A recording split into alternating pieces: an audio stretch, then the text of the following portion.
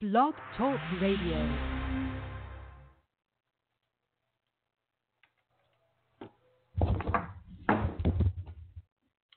Welcome, everybody, to the Armor Reports. Friday, the end of the week. It's been a crazy week.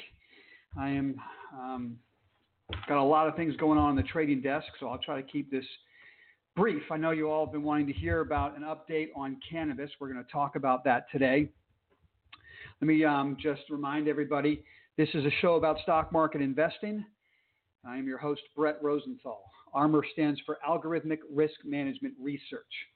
What that means is all investing decisions we make on this trading desk, information that I share with you when it comes to risk on or risk off, is created from our algorithms. Okay? So all of our investment decisions start with the algorithms. We look at the big indexes. We look at the momentum indexes to tell us, is this the time to put risk on? If it is, there's many different ways to manage a portfolio. So the information I'm sharing with you, I use in my own portfolio, full disclosure, and for people I manage money for. All of our business is done through interactive brokers. That's our relationship. So there's screens all around me. This is a live trading desk. You're getting a bit of a live look in, if you will, to how money is managed. And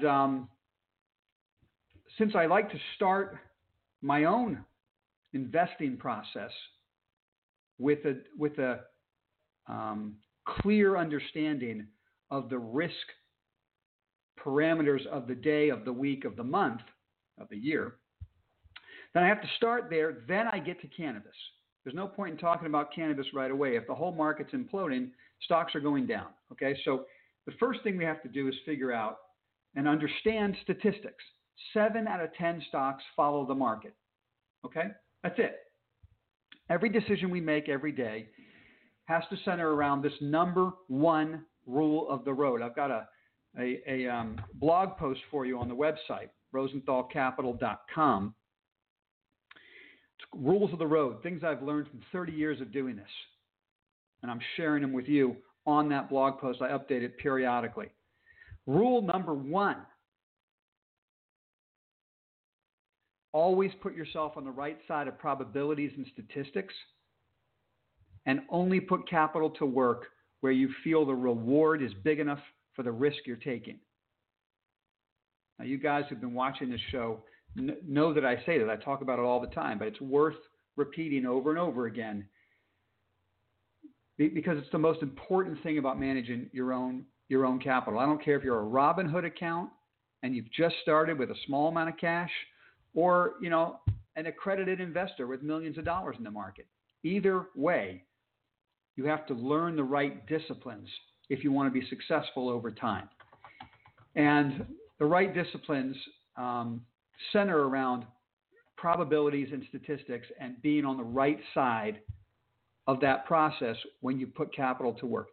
Here's the single biggest problem I find for new investors, for Robinhood investors. Okay, you all out there using the Robinhood app, you're having some fun, you're putting some capital to work, and usually you do it because you get very excited about a particular investment. Getting excited about an investment, while it's fun, and it's what makes investing kind of fun, is deadly when it comes to making the right decisions on risk. So we're real excited about the cannabis investment theme here on this desk, and those of you who are watching. But that doesn't mean that we could just put the capital to work, whether it's a Robinhood investing account or a multi-million-dollar account. You can't put the capital to work just because you love an investment theme. Look at those stocks in May, Exhibit A. Now, if you did put a lot of money to work in the cannabis space in May, and you didn't use stop losses, if you're watching this live stream and you listened to me say at the beginning of May, reduce your risk. And if you listen to me say on May 20th, risk off everywhere. And you did nothing. So that you have pretty big losses in the month of May on your cannabis investment. I would say two things. Don't worry about it. Okay? Don't worry about it. It's going to be okay. In fact, I've said from the beginning, if you go all the way back to these live streams that go back to last year about the cannabis space, at the beginning of an investing super cycle, wild volatility is a sign of that super cycle. It's part and parcel of investing at the beginning of an investing phase. And I'm going to explain why in a minute. But I also want you to relax because you will get many chances, whether you're a Robinhood investor right now using the Robinhood investing app or somebody investing in another manner. You will get many, many opportunities through the years to get this right. You might have gotten May wrong. It's okay. You're learning. I'm sharing with you the algorithms, when to have risk on, when to have risk off. It's going to happen repeatedly all year long. So next time we get a run up and there's a lot of excitement and I come on this live stream and say, algorithms are telling us to reduce risk, do it. Protect your portfolio, whether you carry 25% cash or 75% cash. Figure out what the number is for you and protect your assets. So when you get that May swoon, you don't feel sick. Instead, you say, hey, I got some cash in my portfolio. I'm going to take advantage of these prices. And I'm going to do what they always say to do. I'm going to be buying low and I'm going to sell some high. You'll get that shot again. Don't worry. Trust me. I've gotten that shot repeatedly for 30 years, guys. Okay? So let's get back to when I say that major volatility is part and parcel of an investing super cycle. What do I mean? Well, let's go back to my example. When I first got into the business in 1993, that was professionally. I've been in the business my whole life. It's in the family. But when I first got into the business in 1993, it was the very beginning of the investing super cycle in internet stocks. Okay? The first company I ever invested in the internet space, 1993, I met with the management team of Yahoo. Stock was 30.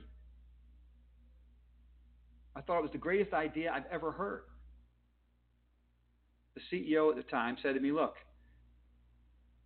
we've gone from dial-up internet to high-speed internet. I know most of you guys, especially you guys who are using the Robinhood app, don't even know what dial-up internet is, okay? Good for you. But back then, it was a major shift. It meant more eyeballs looking at screens. It meant that Yahoo could charge a lot more for advertising. Revenue and earnings were going to skyrocket. I got all excited. I bought the stock. 3 months later, the stock was down 50%. Went from 30 to 15 in 3 months. Why? Was I wrong about the investing theme? No. Just the market got whacked, and 7 out of 10 stocks go down with the market, and stocks at the beginning of an investing super cycle go down even more than the market. I'm going to explain to you why in a minute. I'm also going to talk about the FDA hemp hearing in a minute. I'm going to get to that. But bear with me. This is important. Yahoo stock went from 30 to 15, and 7 years later it was 470.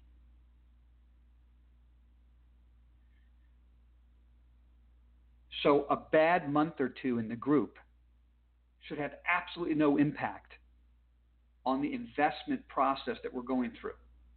We're doing research, we're listening to management teams, we're listening to conference calls, we're going to conferences. Sell-offs like that actually help us. They show us which stocks are the real leaders and which ones perhaps weren't that good to begin with. Which ones have price support and which ones just got blown out of the water because they weren't really good ideas to begin with. But in the midst of the hysteria, everything looks like a good idea. So you get a wipeout in May, and it helps you high-grade your portfolio. Rule number 2 I've been talking about when it comes to these cannabis companies. High-grade the portfolio. buy the best names. At the beginning of an investing super cycle, you don't have to find the name nobody knows about.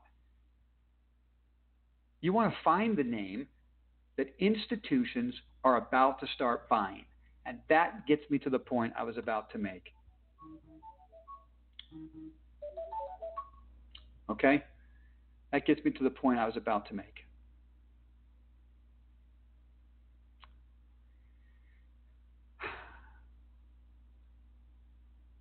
What was the point I was about to make? That phone call just totally threw me for a loop. All right. What I'm trying to say is this. At the beginning of investing super cycles, okay, this is what you want to try to do. Why is there such volatility? Why do these stocks go down more than the market when the market sells off? Why do we not want to find obscure little names on the pink sheets that nobody knows about? We don't need that risk. The reason is the best stocks are the stocks where institutions are buying the shares. Let me explain. If I buy the stock, and a lot of guys on the Robinhood investing app are buying the stock, that doesn't put the stock up over time. That can make little blips, but it doesn't give you that long-term uptrend that takes Yahoo from 15 to 470. Okay? Doesn't do that. What does that is when institutions, what do I mean by institutions? This is investing 101, okay? Talking about billion-dollar hedge funds, billion-dollar pension plans like CalPERS, huge mutual funds. These are all called institutions. They have billions of dollars under management. They find an investing theme they like. They do their research. They identify the best companies in the space. And then they don't just have 10,000 or 100,000 shares to buy. They have millions of shares to buy. And so they begin buying, and they support that stock every time it gets whacked, and you start to get a nice uptrend. And riding that uptrend, that tsunami of institutional money into the space, is what makes you a fortune as an individual investor over a 3 to 5 to 10-year period. So what our job is right now at the start of an investing super cycle is find that or those institutional favorites and get on them and hold on. Now, we might reduce risk and add to risk at certain times on our trading desk. That's what we do. Okay? But we identify the best names. What are the best names? Guys that have the best management teams, companies that have the biggest cash hoard. Names that come to mind are Canopy Growth. You say to me, well, I don't need to watch your channel to know that. Yeah, you do, okay? Because a lot of you guys are out there trying to buy pink sheet stocks or stocks under $10 or stocks under $5 because you think that's how you're going to make money in the space. And I'm telling you, yes, there'll be a name or two that works. But the real money made in the next 3 to 5 to 10 years are in names like Canopy, like Kronos, right? These guys have, people love to say Kronos overvalued. Okay? Kronos is not overvalued. They have $1.8 billion investment from Altria. Okay? Guys with cash hoards, guys with good business models, guys with intellectual property, like Organogram. Okay? Organogram. It's a great company with huge intellectual property. I suggest you go online, watch their videos, go to their website. OGI is the symbol. Okay? High grade your portfolio. Now, let's talk about the FDA in the last few minutes of this call. Charlotte's Web, one of my favorite stocks, keeps going down. Of course, they did a secondary. That was normal. That brought the stock down. Stock's going a little bit lower after the FDA hearing. We all know that the FDA had their first public hearing. So let's just discuss that for a minute. I think there was a lot of people that expected that public hearing to immediately lead to the FDA coming up with rules that would help companies understand how they can use CBD in products. Okay? That did not happen. There's a disappointment on Wall Street that the FDA is not going to move quickly. From what I can gather from my Wall Street friends and talking to a whole bunch of different people and looking at research, and listening to the FDA was very cautious, very, we need to take time to figure this out. This could take not just a couple of weeks, but it could take months or years for the FDA to finally rule. So it was a whole bunch of throwing cold water on the CBD market. I think that should have been expected, guys. The FDA is a government body. They're not going to do anything quickly, number one. Number two, there's a lot of nefarious things going on in the CBD business. And so the FDA is going to throw cold water on it and say, everybody slow down. And then we're going to see rules and regulations come out over the next months and certainly years. But I think it'll be months. But right now, the whole street thinks it'll be years. I think it was too ambitious to think it would be a couple of weeks, and it's too negative to say it'll be years. There'll be something in between. There'll be some guidelines that show up. And again, high-grade the portfolio. Buy the best names. Look for the right risk-on entry points in these names. So I wouldn't be too discouraged that nothing great happened after a public hearing. I would submit to you that I don't think anything great has happened after a public hearing with the FDA. Just a lot of people speaking about a lot of things. And of course, you have the entire pharmaceutical space leaning on the FDA not to approve the use of CBD in a lot of products, right? Because the pharmaceutical guys want to dominate the space. Think GW Pharmaceutical. They were out there pleading with the government not to act too quickly because they're in the midst of clinical trials that'll help the government FDA figure out what to do with CBD. Of course, GW Pharmaceutical is going to say that. They're spending hundreds of millions of dollars to get FDA approvals. They don't want the FDA to come out and say, yeah, everybody can use CBD in all these different products. That's just common sense, right? So you got, on the one hand, pharmaceuticals saying, slow down, we want a piece of the CBD market. And then on the other hand, you've got companies like Charlotte's Web saying, well, look, we're not using isolates, right? We're a hemp oil extract, and that should be a supplement. So there's going to be an understanding over time, but nothing happens as fast as investors want it to happen. That's all that took place on the 31st of May. Don't let it discourage you. Let the weakness in Charlotte's Web and other hemp companies, let them settle out. We'll set up, we'll see a risk-on opportunity, and we'll add to the positions. Okay? So that's it for today. I hope this has been helpful. I look forward to talking to you guys again next week. This has been an unbelievable risk-on entry point for the markets. So just so you understand how I handle that, I'm already risk-on now. So I've got nothing else to do except for enjoy the ride and hope this risk-on entry point leads to major upside and not just a little blip. And that remains to be seen. Who knows?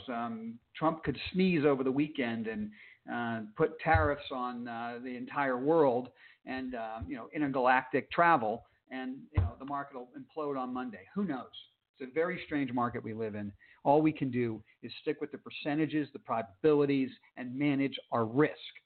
That's what I'm trying to help you guys do. Please, if you like this video, let me know. Like it. You can comment, and I'll try to respond as soon as possible. Certainly, guys, subscribe and stay informed. Okay? Have a good weekend.